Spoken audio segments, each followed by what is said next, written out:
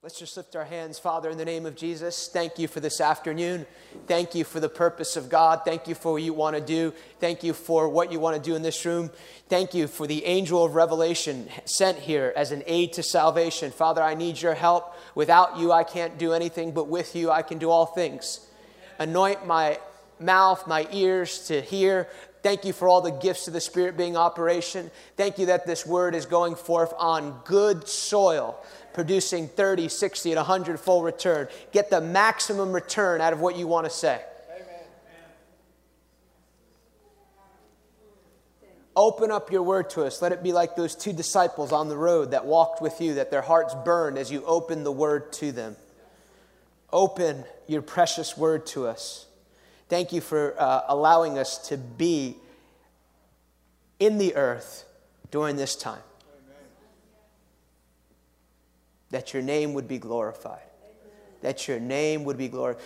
I declare, Father, that it would be like Hebrews 2, verse 9, that we would see Jesus and a little lower than the angels and crowned unto glory. And thank you, because the one who sanctifies identifies with those being sanctified. Thank you, because you're not ashamed to identify with every person in this room. In Jesus' name. And all God's people said, I got real Pentecostal there. Amen. Before I begin today, I just want to tell you that every person in this room is valuable. You're born, so you're valuable. And you're really, really, really, really, really loved by God. I don't know why, but I just felt like that was, someone needed to hear that. So we're talking some, and we're celebrating the 110th anniversary of what God did here in this small town in North Carolina, Dunn, North Carolina. And I just want to pull a few things out here this afternoon. And here's an important principle. When God acts in history, it's with intent and purpose. When God acts in history, it is with intent and purpose. And I like to define things because they actually mean things. Intent is to have a directed and a firmly directed intention, and purpose is intended or desired result. When God acts, and when God even this is the, God's pretty amazing. It's amazing, like, that two people who might have hated each other, might have conceived you, but God goes, I'm going to put you in the earth for such a time as this, and whatever they're doing, you've been purposed to be in the earth, however you got here. You ever notice that? God's not intimidated by people who make lots of mistakes. It's never like, I don't know what I can do with them. It's totally over. Jesus forgot to work on that one on the cross. So when God acts in history, there's always an intent and purpose. God did not just arbitrarily create the universe. He had a very specific intent. God, this is also important though, too. Not everything done in the name of God or by the people of God is God. That's created a lot of confusion in the world.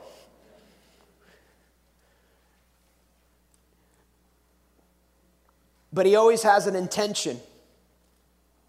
But not everything done in the name of God or by the people of God is the will of God. I'll give you an example. I believe it was God's desire to give Israel kings. I don't believe it was his desire to give Israel a king in the season that he gave him Saul. I believe it was God's desire to birth a reformation through Luther, even though that wasn't his best intent. His best intent was glory to glory, faith to faith. No dead periods. But a difficulty happened, so the Protestant Reformation happened. I believe God raised up Luther. I don't believe God ordained everything Luther said. He had an understanding. It's by faith alone. He didn't have much understanding about, burning Jewish people. He got a little ISIS in his theology.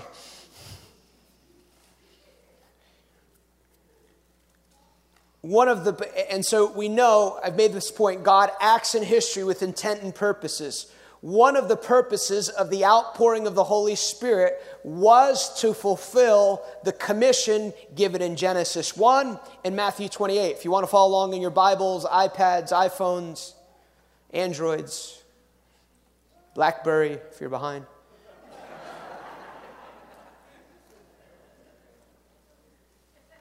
Everyone in South Africa has BlackBerries.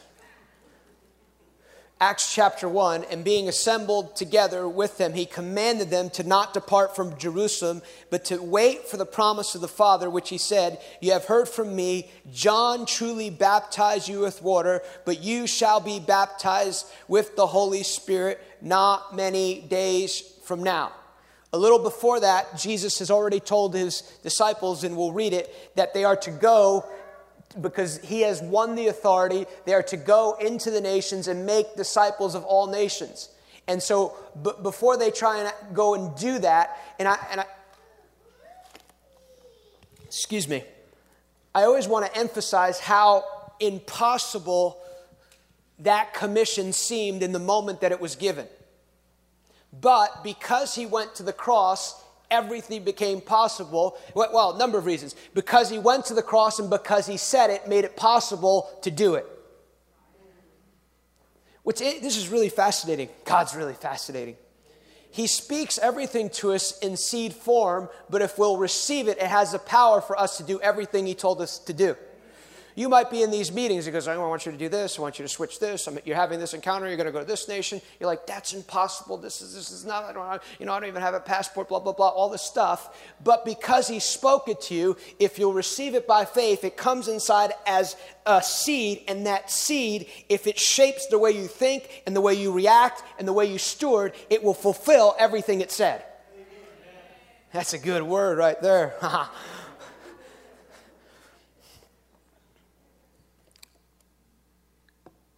Acts 2, verse 1 through 4. When the day of Pentecost had fully come, they were all with one accord in one place. And suddenly there came a sound from heaven as of a rushing wind, and it filled the whole house where they were sitting. And there appeared to them divided tongues as of fire. One sat upon each of them, and they were all filled with the Holy Spirit, and began to speak in other tongues as the Spirit gave them utterance. So the empowerment obviously was for the purpose of being a witness that God intended. It's amazing that the multifaceted purposes of God in their fellowship with God, because they're walking with Jesus. He goes, hey, before you try and do that Great Commission thing, don't leave Jerusalem. And I'm telling you not to leave Jerusalem because you're going to receive an empowerment to fulfill that word. Encounter becomes a place of empowerment to fulfill everything God's called you to do. That's why the enemy fights it so strong. So the commission to the church that God, this is really important. Well, I think everything I'm saying is important because I told myself. The commission given to the church that God is building is to disciple nations. Really, really important. Genesis 1. I believe to understand Matthew 28, you have to understand, it's a long day.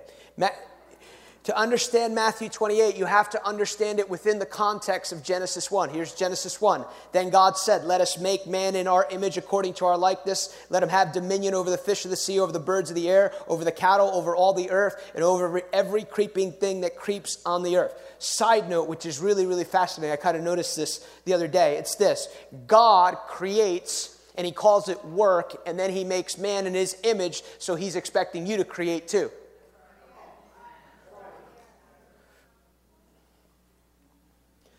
So God created man in his own image. In the image of God, he created him. Male and female, he created them. Then God blessed them and said to them, be fruitful, multiply, fill the earth and subdue it. Have dominion over the fish of the sea, over the birds of the air, over every living thing that moves on the earth. And see, I have given you every herb that yields seed, which is on the face of all the earth, every tree whose fruit yields seed to itself. To you it shall be food, and also to every beast of the earth, to every bird of the air, and to everything that creeps on the earth in which there is life. I have given you green herb for food, and it was.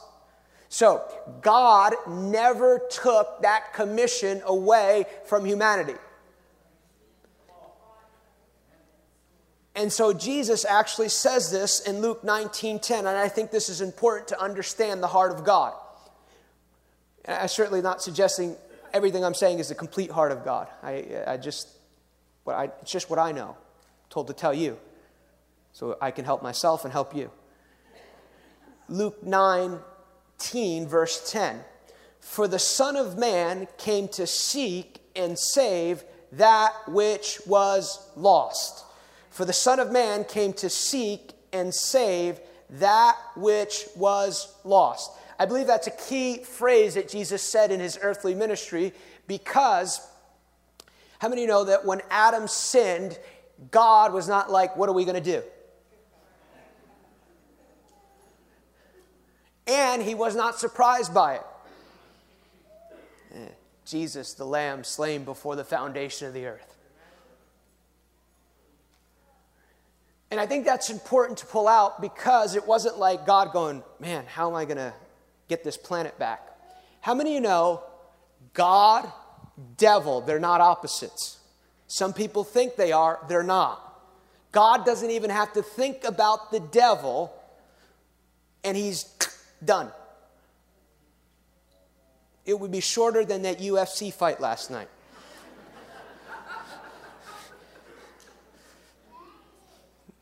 If you saw it, you can watch it in about a minute, be back here.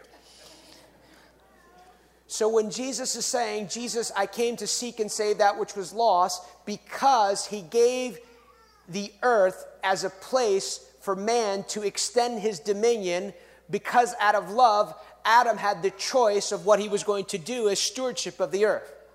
So he's coming back to restore the stewardship he desired to give to humanity. I don't have time to fully develop it. I know there's a lot of tensions in what I'm saying, but Matthew 28. So when he goes to the cross, he says this: when the 11 disciples went away into Galilee to the mountain which Jesus had appointed for them, when they saw him, they worshiped him, but some doubted. I am telling you, God has a sense of humor. All these guys were supposed to be the closest to him, and they have all failed the final exam of the Jesus Christ School of Ministry. Except John. They all scatter. And then he rises from the dead, and he's standing in front of them, and they're saying, look what the Lord has done. And they're going, is it him? Looks like him. I'm not sure. So these are not guys who've been praying in the Holy Ghost and fasting with Lou. They've gone back to fishing. They're not contending for anything. And then Jesus has the audacity to say, all authority has been, and notice in Luke 4, before I finish reading that, notice in Luke 4, he said, all these kingdoms of the world are mine, and Jesus does not challenge him on that point, because he wasn't lying. He had legal right to it. That's good for your life too. He's a defeated foe, but where you come into alignment with, he has legal access to that place. You can shout victory all you want, but unless you renounce your alignment with him, he will stay in that place. And let me just tell you, I don't know why I'm saying, you don't want to mess with anything in this world. Some of you are like, just take me out of church, he'll take me out of my ministry. No, if he could, he'd destroy you tomorrow. He doesn't just come, and take half of your room. He wants to come and take you over. I've noticed it. People who don't want to forgive. First it starts as unforgiveness. I've forgiven. Looks like you have. You sound really healthy to me. And then if they don't cooperate with the grace of God, notice I said don't cooperate, because sometimes you really need supernatural help to forgive. And I'm not diminishing what anyone did to you. A year or two down the line, it becomes a root of bitterness. And you can see it in their face. And everything about that situation defines how they live, because now he's taking up legal residence. I don't know why I said that. So forgive. All authority has been given to me in heaven and on earth. That's good news, because now that means you have authority in two dimensions. Make disciples. Doesn't say just get people saved of all nations, bringing them in the baptizing them in the name of the Father, Son, and of the Holy Spirit, teaching them to observe all the things I have commanded you, and lo, I am with you even to the end of the age. That's why John Kilpatrick says he doesn't fly, because he said lo. You got to be a little funny with the afternoon group.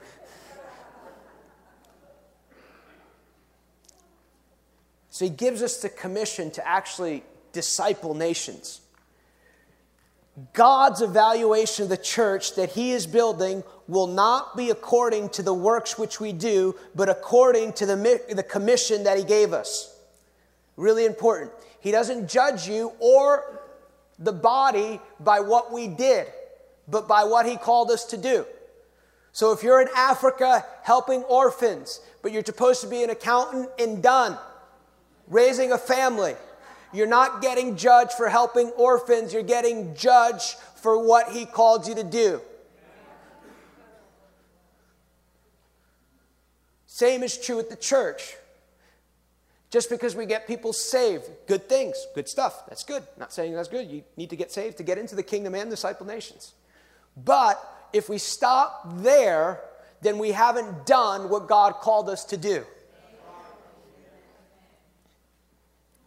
Number of times over the years, I've heard the Lord say this. He said, my goal is not to fill the church with people, but to fill the world with the knowledge of God.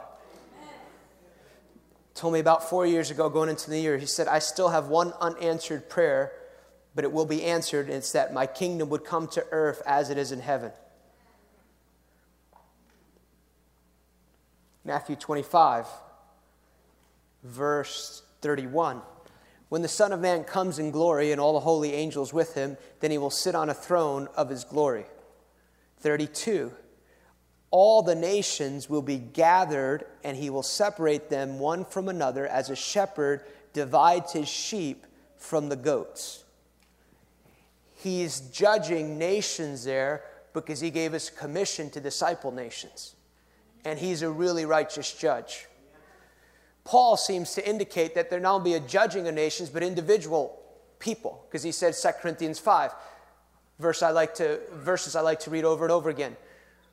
We will all stand before him on that day. You'll be judged. And you know what? Can't blame anyone else that day. It's a good thing to live with. It's not a bad thing. Like I've kind of jokingly thought in this mind, like, I can't stand before Jesus and go, you didn't tell me. And Jesus goes, oh, my bad. Forgot to tell you that in 2004. We'll take that on us.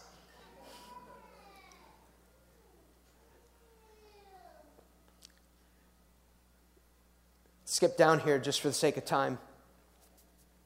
Verse 40. And the king will answer and say to him, most surely I say to you, inasmuch as you did it to one of the least of these my brethren, you did it to me. What's really fascinating there is, obviously, our belief system is always supposed to find expression. And it's also an understanding into this. God cannot fulfill his purpose in the earth without our eyes, our ears, our hands, and our mouth. The enemy doesn't cheat on anyone without somebody's help. The enemy doesn't cheat on anyone's taxes. The enemy doesn't destroy without people's alignment. Same thing with God.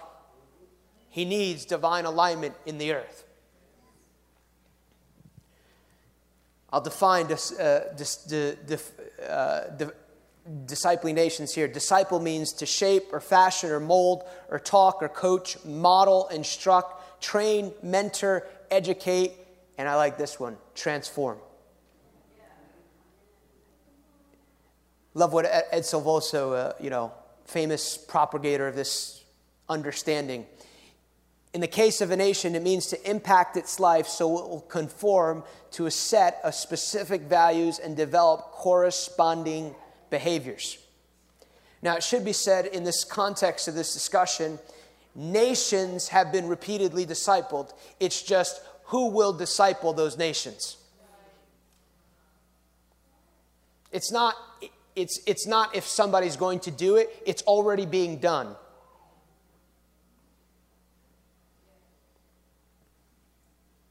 Romans discipled nations by conquering nations and imposing Pax Romana.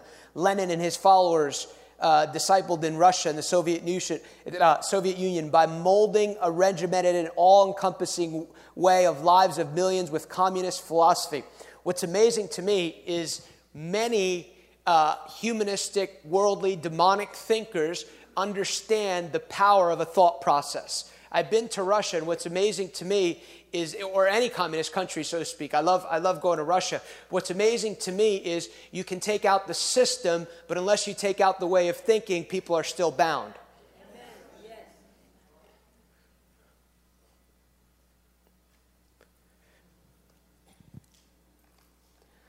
Ayatollah Khomeini, he was militant Muslims taking over nations and discipling them.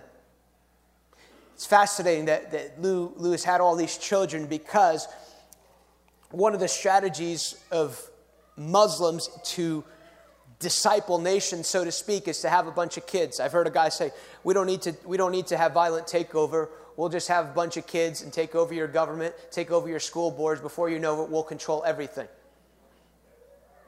They're doing it.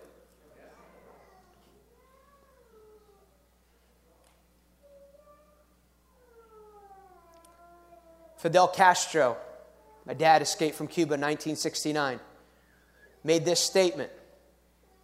And what's amazing is most of revolutions in any nations, most of them have been communism that we've observed.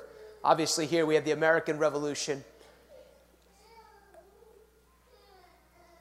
Castro didn't just come in and take over, but he found a group of men, guerrillas, willing to go with him, willing to die, if need be, die to enforce their cause of revolution. And the first attack he came in onto Cuba, most of them just about died. They about lost everything, but they were willing to give everything to the cause of revolution. But he was able to maintain one little piece of the island. And from that place, he found a radio signal where he began to release his thoughts, his ideology, and began to gain followers through what? Media.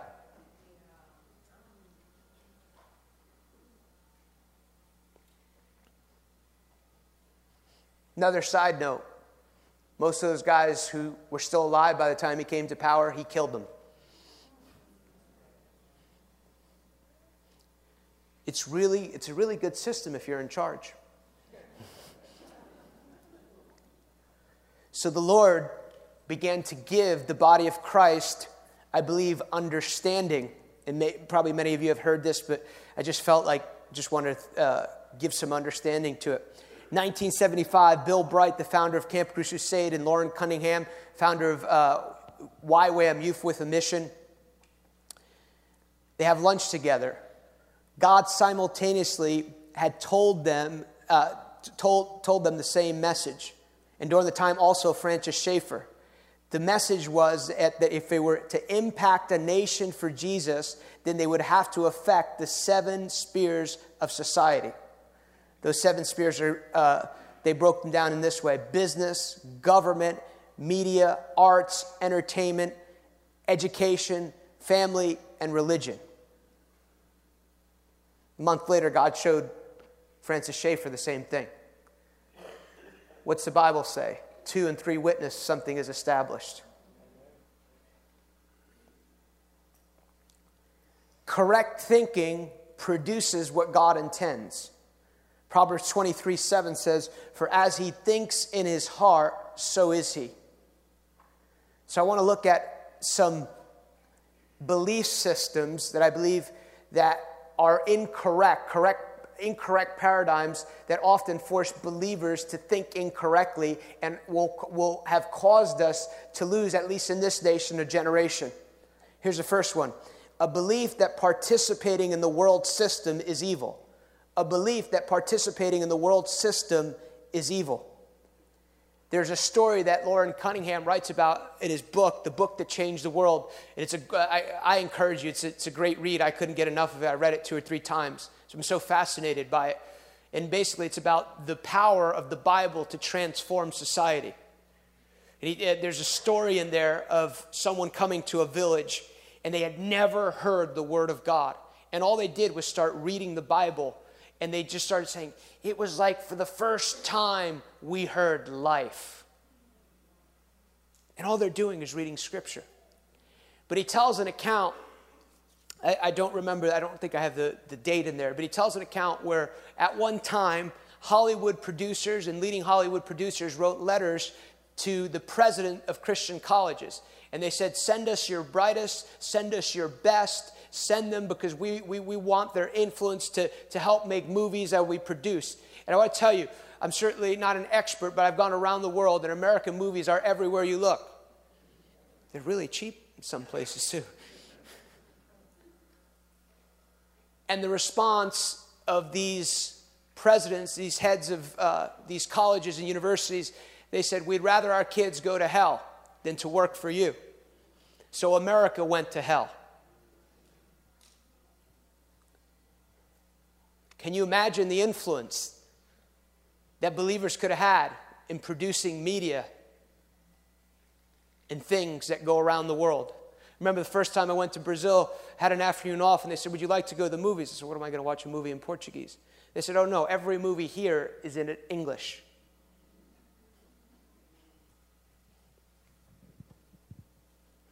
Second belief that I believe God is shifting, a belief that those called into full-time ministry are the most chosen or spiritual in the body of Christ. Said a minute ago about God saying that the universe was his work. See it over and over again in the Psalms. He puts man in a garden and then he lets the trees grow because man is supposed to manage the growth of the trees. Whether you know it or not, God is the original environmentalist. That's why it's a distorted version, like worship the earth, No, take care of the earth. So every person in this room, whether you're called to be a doctor, lawyer, entrepreneur, homemaker, real estate, it's time for the body of Christ to buy stuff. That's a side note. But everyone here can have a significant influence. It's interesting because Lewis told me yesterday, he said, I'm believing for a Daniel company. And I've been reading Daniel over and over again. And one of the things I noticed that before they go into Babylon, they came out of a family. The point being is, these are young teenage boys. They must have been taught how to operate in a system but not violate their conscience and what God had told them to do in the family.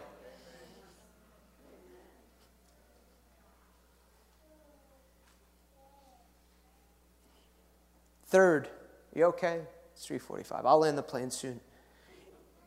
Individual salvation. Here's another, I believe, mindset that needs to shift. Individual salvation is the most important value of the gospel. Subpoint, a belief that if we just get everyone saved in the city and do miracles, it would fix all the world's problems. I believe that a true representation of the gospel must begin. I believe every person in this room must learn how to hear the voice, walk by the voice of God, prophesy, lay hands on the sick, cast out devils. That's what you should have said amen to that. Amen. I mean, that's what you're called to do.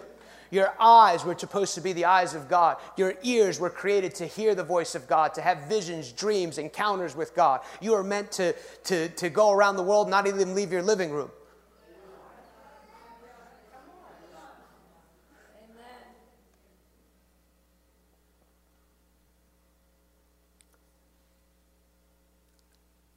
But just because we do those things doesn't mean the world changes.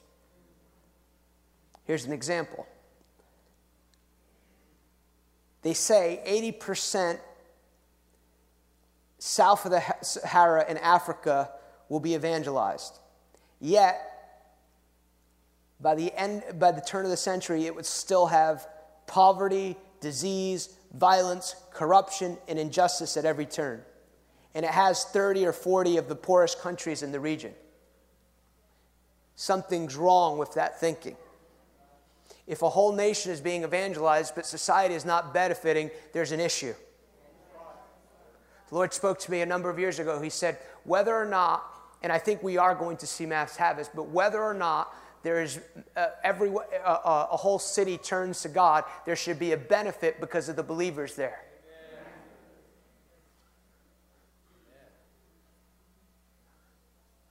Can I just tell you something? Instead of talking on the phone at work about the Bible, why don't you be the Bible?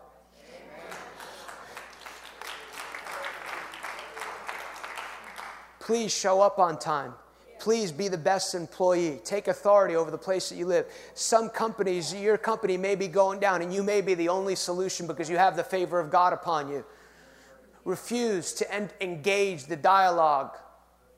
I felt it the other day. I walked in the bank. This lady turns around. She goes, "This is the worst bank in Fayetteville." I said, "Well, I come here all the time. It's not too bad." You know. I felt that thing from the world tries to get you to align with it. You're supposed to be a nonconformist.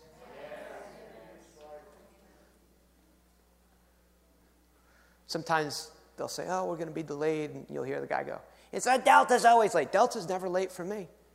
It's always on time. It always gets my bags. So sometimes I'll say to the person next to me, I say, "I got favor of God. We're leaving on time." Whatever. We leave on time.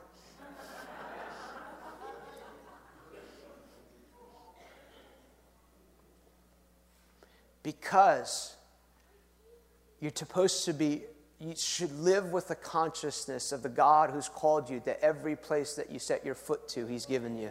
Yes, Lord.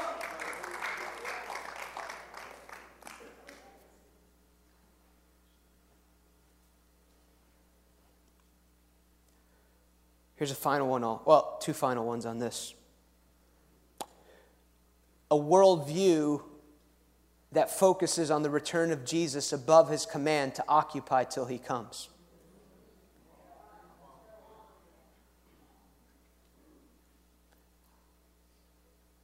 I'm not saying it's wrong to study eschatology. But I am saying is to be obsessed with a bunch of charts above doing the assignment that God gave you. There's a real issue.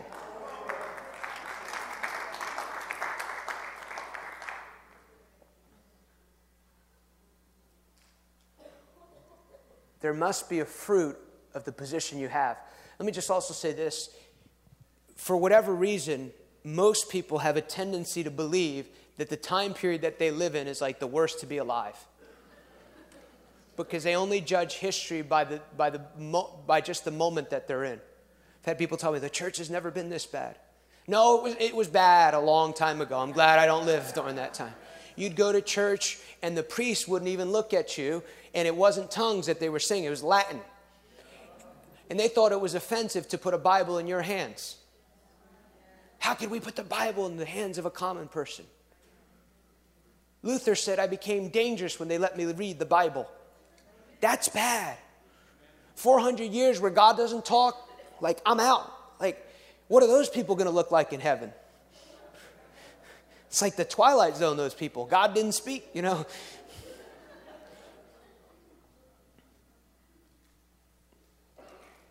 Even worse, sometimes people celebrate tragic events as a sign that Jesus is coming.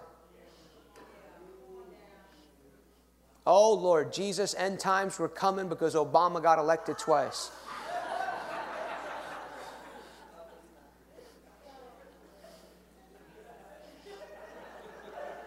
No, I'm serious. Send some people into... And he hasn't done some good things. Things that I agree with. But I wasn't mailing it in. God's bigger than President Obama. And it's actually, in my opinion, just partially, not the whole story, it's an indictment of the church. It's an indictment of the church that we think we just have to fast and pray and vote in who we think should go in. Instead of raising up young people who believe that they can be a Daniel.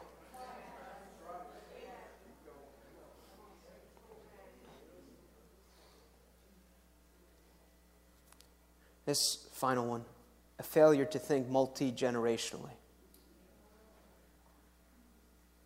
You have to think beyond the day that you're living in. Deuteronomy 29:29, the secret things belong to the Lord our God, but the things which are revealed belong to us and our children's children forever, that we may do all the words of the law. Proverbs 13:22, a good man leaves an inheritance to his children's children. It's not just money. It's understanding. It's wisdom. It's so jealous of some of these young people. They were like born during Toronto. They don't know life without revival. That's a good way to live. Here's some keys I think that the Lord would give us to move into our future.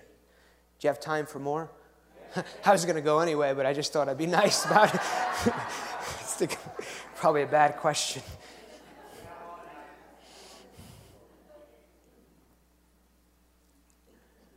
Here's one, and this is certainly not exhaustive. A church built and led by apostles and prophets. He himself, this is Jesus. If Jesus gave these gifts to the church, then we need them. What we don't need is commercialized apostles. Because that keeps, I don't know, listen, when the body of Christ comes to understand certain things, it's like we go nuts with it.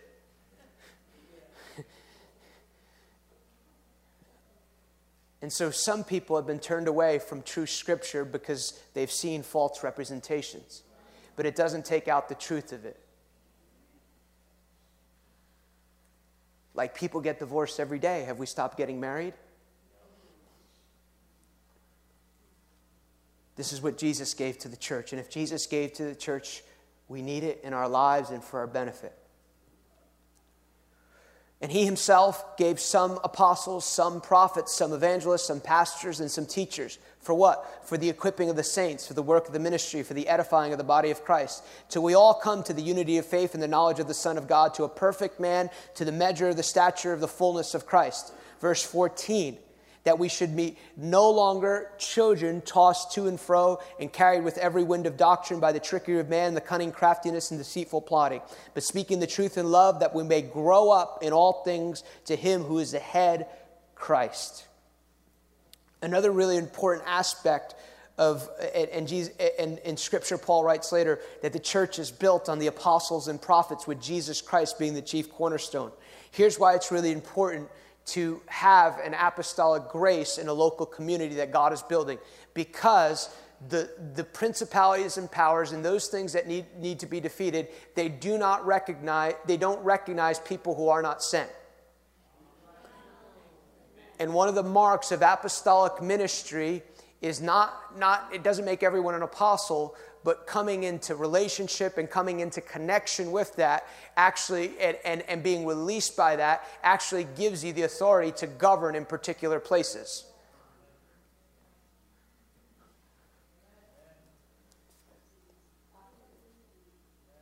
Here's second thought. Here's another important part. True apostles in apostolic ministry are committed to following the word of the Lord no matter what. True. And you can be a true apostle and still not be committed to following the word of the Lord. We can no longer afford to have things that God wants to do be stopped by committees and administrators.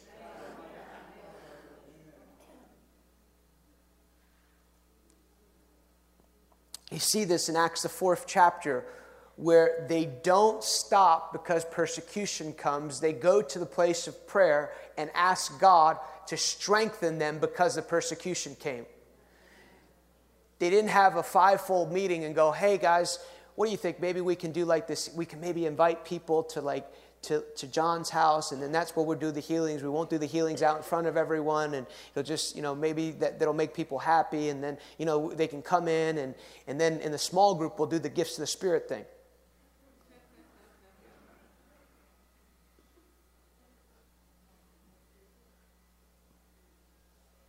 Part of the people of God and part of the corporate gathering, it doesn't mean we always have to have this, but is it a prophetic expression to the earth? It shouldn't necessarily make sense to somebody who comes off the street.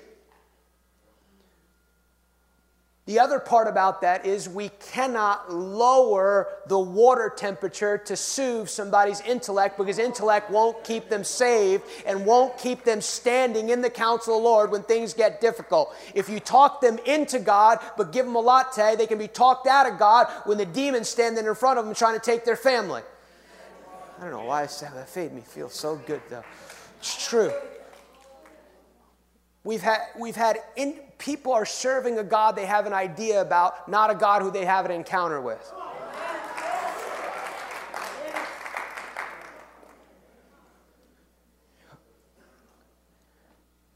Number 3, worship and prayer at the center of a culture of a kingdom. We were created to live fascinated with God. If you have issue with something in your life, if you're struggling with an addiction or something, it's probably because it's taking the place of an area of your life that's supposed to be fascinated with God. No shame, no blame, no guilt. Find somebody who can help you get set free. Break that condemnation soft. Break that lie that you're the only one going through it. That's just a lie of the enemy to keep you isolated. Look at all these people around. They all had stuff in their life.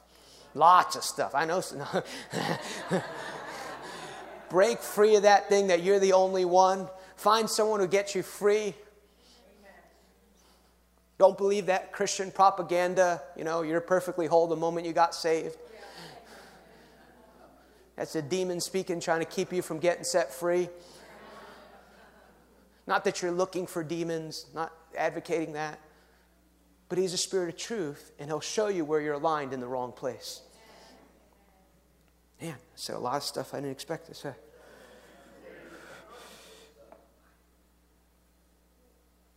Number 3, culture of the kingdom. Jesus offers humanity not only a new life, but a new way of life. That new way of life is the kingdom of God. Notice he said, teaching them to observe all I have commanded. What did he teach? He taught the kingdom of God, because the kingdom of God was completely different from this Babylonian system. It was completely different from man trying to make its way in this world, but it had all the application to the earth that we live in. Kingdom of God, king's domain, also God's way of doing things. I'm constantly asking God, am I thinking correctly about this? Am I seeing something incorrectly about this? What is the key that will unlock it? And sometimes it doesn't make any sense. Like, does it make any sense? The walls are completely shut in this city, so let's march around for 7 days. On the 7th day, we're going to march around 7 days, and then we're going to get the city. Good plan, God.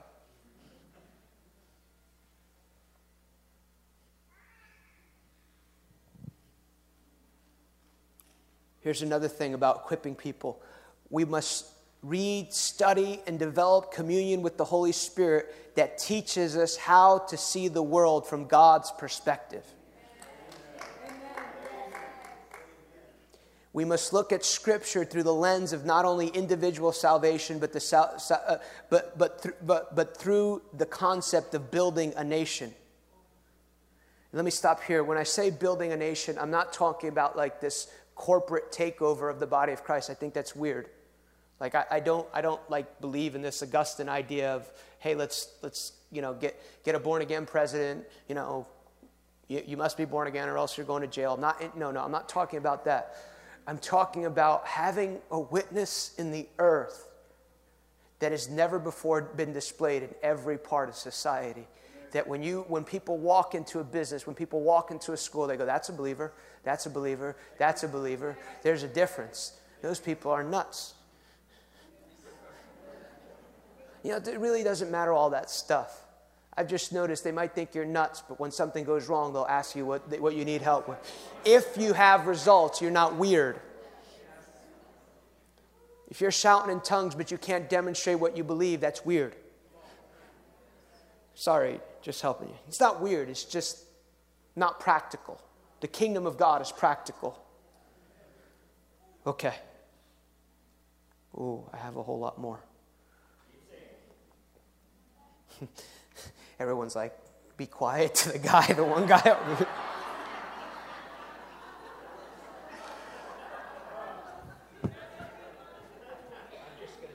I'm just going to mention these, and then I do need to share this thing at the end.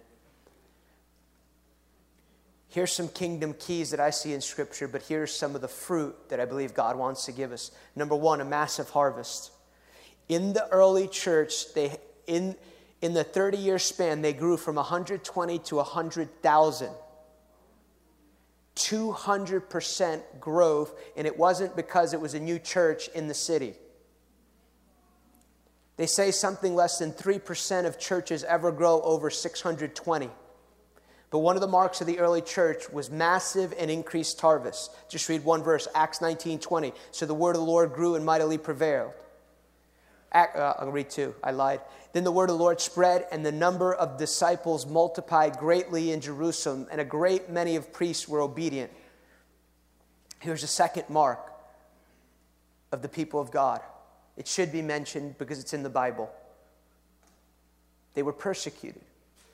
But they were persecuted because they did what God told them to do.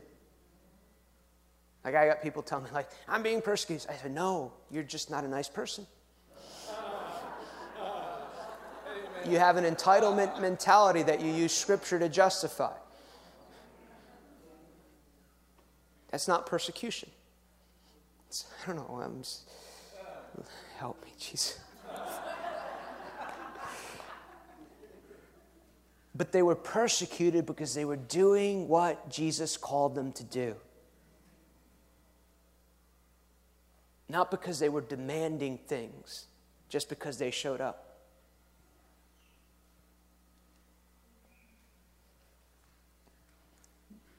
Gets even better though.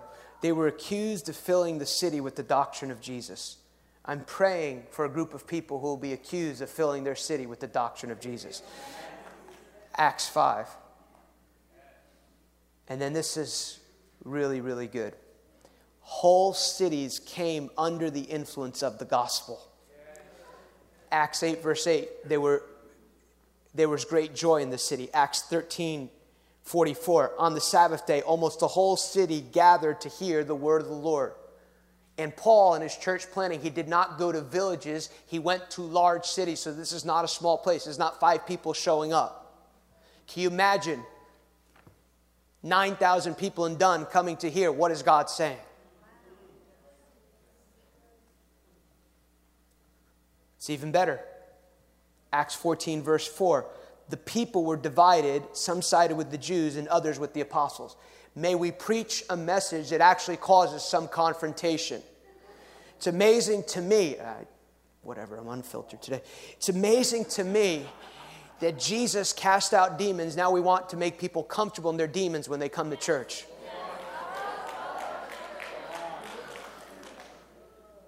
But he was absolute love. It wasn't mean.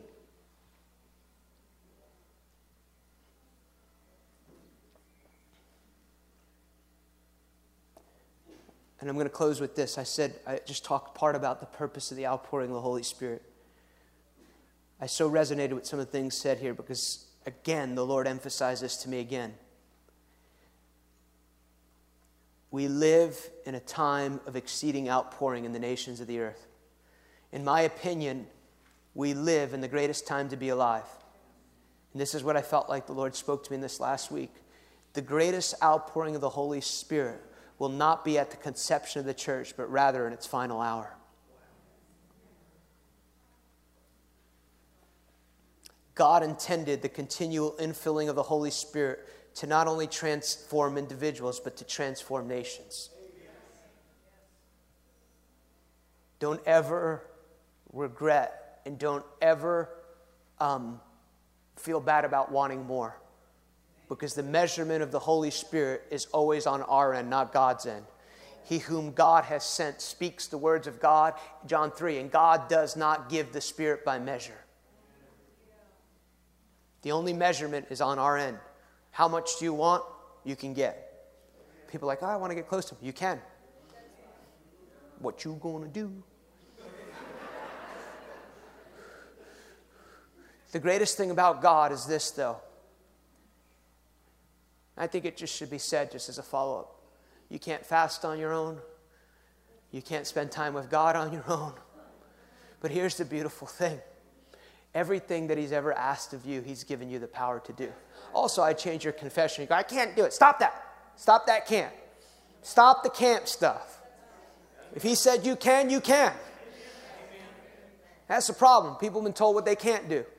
I free you to do everything that God called you to do. I free you to love God with all your heart, all your soul, all your mind.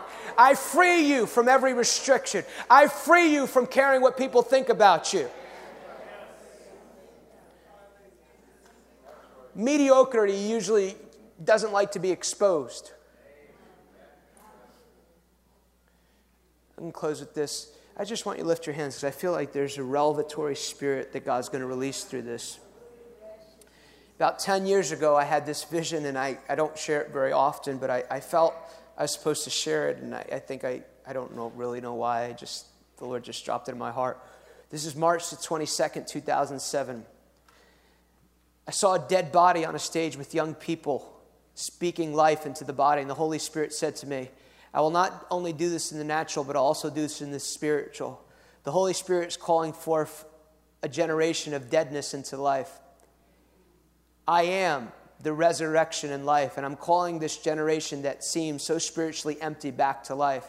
I'm calling things in this hour that are non-existent to be dead in the body of Christ to come alive.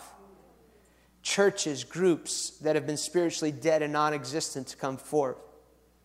The call should be made clear in this hour that those who want to be part of what I'm doing in this hour must pay clear attention what the Spirit is saying. For I seek to revive that which was dead to the raising of life. Just as the town took notice when Lazarus rose from the dead, so too will nations take notice when I raise to life that which I want to do in the hour. I saw a stadium filled to capacity with people and the glory of God descending on that place. It seemed clear to me they were not there to meet a man or come to a meeting, but they were there because they heard that if they came and were hungry with God, they would meet with Him. As they worship, healings take place all over the crowd. Creative healings, ears growing back into place where there were no ears. Blind eyes that have never seen the light of day are being opened. Muscles growing back into place where they were not muscles. All this happens as the Holy Spirit orchestrates. The worship band is quite simple, but a cloud of His manifest presence is clearly seen over the stage by many over the stage as they worship. The angels hover over the stage as other angels dance to the right and to the left. There's a clear open heaven over the stage where the worship team ministers. At this point, I was reminded what I saw in Jacob's ladder described in Genesis 28. A young man stands up to speak, to encourage the people, to press in to everything that the Holy Spirit is doing around the stadium. He also prays and asks God for more of His fire to fall. Fireballs fall from heaven upon the people. As they hit the people, the power of God hits them, and bodies fall and shake and weep under the power of God. There's a deep sense of brokenness that hovers over all the people as they are in complete awe of what the Holy Spirit is doing around the stadium. Reporters who are assigned to what is taking place gather at the stadium to report about thousands of people who have come to meet with God. Some try and criticize but are immediately hit with conviction. Others receive calls from their home base asking what exactly is taking place because there are reports of fire over the entire stadium and people just wailing before the Lord as they walk the streets. Others report that people are leaving bars and heading to the stadium to see what the Lord is doing. Now a dead body is brought into the stage, and instead of fear and trembling come upon the people, they begin to excite it and begin to declare, live, live. Others hold their Bible in the air and cry out that Jesus would be glorified through the death and resurrection of this person. Now the scene is switched to the outside of the stadium, and the flow of traffic from the entire city is heading toward this massive stadium. Huge billboard outside the stadium simply declares, God is in the house, 21st day. Come anytime to meet with God. Now it's evening and the lights on the stadium and another young man is preaching. He appears to be Hispanic. In fact, he's preaching in Spanish. It's being interpreted in English. He is simply declaring the work that Jesus did on the cross. It doesn't have to be eloquent. It just has to be what God is saying.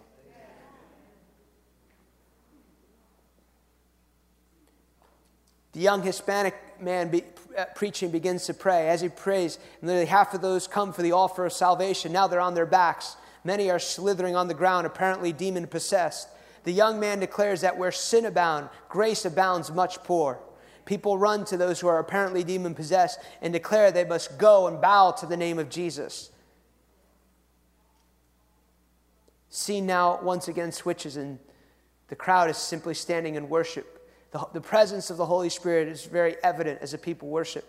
A young man introduces the mayor of the city, and although I can't hear which city or nation it is all taking place, the mayor stands up and declares the city to be a refuge and a sanctuary for the Most High God, Jesus Christ. He said earlier that day that he'd been on the phone with other mayors from around the country, and they too are wanting to publicly declare that their cities are a refuge of the Most High God, Jesus Christ. Did you receive this word this afternoon? If you did, why don't you just stand to your feet?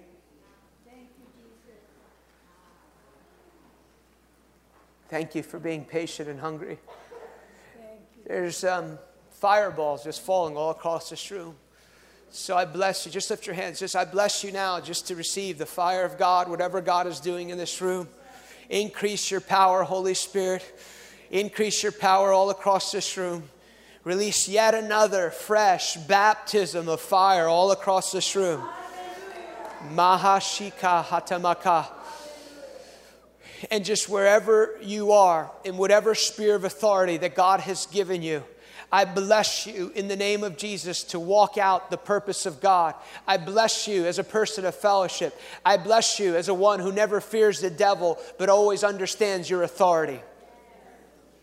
I declare from this day forward, a new grace is rising up upon the inside of you to live the life that God has called you to live.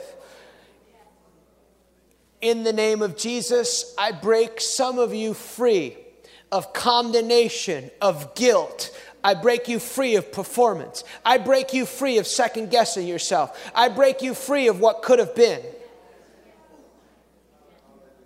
I break every word of judgment ever spoken over your life in Jesus' name. I say words of judgment that cause you to think incorrectly. Words of judgment, you'll never be good at that. You'll never prosper in this. You're not worth anything. I break your power in Jesus' name. I loose you free. I say you're free in Jesus. You're free to soar like an eagle. You're free to encounter your good Father in heaven. The word of the Lord to you is, the Lord is good and His mercy endures forever. And I'm not counting your trespasses against you, but I brought you into this divine moment to line up with heaven. And you'll march as an army of one across this nation, in little groups, in small groups, across churches. You'll march as one, my beautiful bride. My bride, I see this picture of a beautiful bride, marching across, taking territory, loving the hell out of people and advancing the kingdom of God.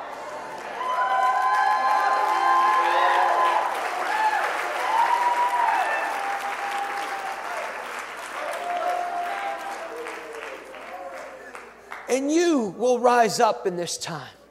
You will stand strong in the power of His might. You will have an excellent spirit like Daniel. You will be a person of intimacy like Daniel. You'll be a person and one who God will reveal secret truths. You will be one who speaks the ways of God. You will be one who people will come to for understanding in your sphere of influence. You'll be like a Joseph. You'll dream dreams, and some will feel like they'll never come to pass. But yea, the Lord would say, the hand of the Lord is upon you, and your heart is a chamber of heaven, and you will fulfill every good and perfect thing that God has called you to build. Your family will serve the Lord because of your choices. Your children will come home.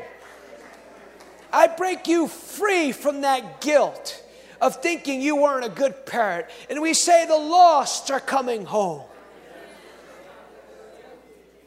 I bless you with peace. I bless you with shalom in your mind. I say that worry never has you, because His yoke is easy and His burden is light. I declare as a prophet of the Lord, by this time next year, you'll say, I have never known the Lord like this. I say that you'll burn like never before. And God will begin to make the crooked places straight. Just put your hand on your ears.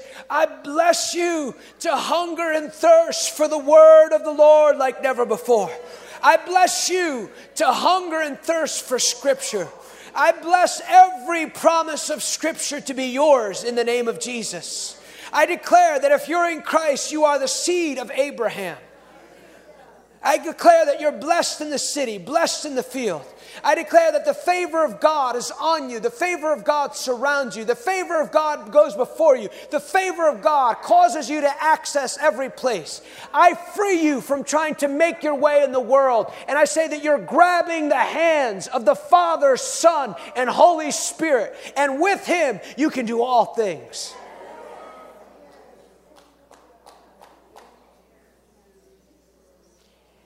And I say that the joy of the Lord is your strength. I say, when you feel down, you'll encourage yourself like David did. I say that you are God's encouragement to the nation. I declare that the seed for national transformation is in this room.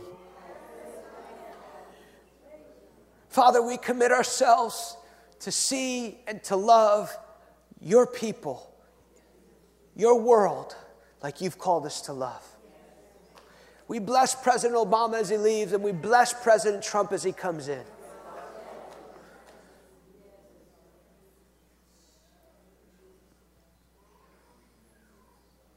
May the corporate man rise up like never before.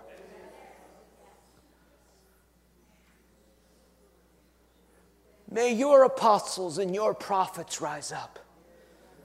And may you be glorified through their life.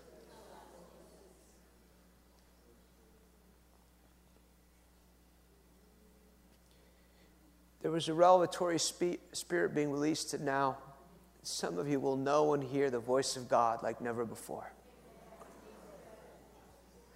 So I'm just going to close this session with this. Just keep your hands lifted if you would. Tonight we begin at 7:30. I encourage you to come. I know you might be weary, but you've been here, however long you've been here, the Lord has something for us tonight. So the Lord bless and keep you. The Lord cause His face to shine upon you. The Lord be gracious to you and merciful to you and grant you shalom. Amen. Thank you very much.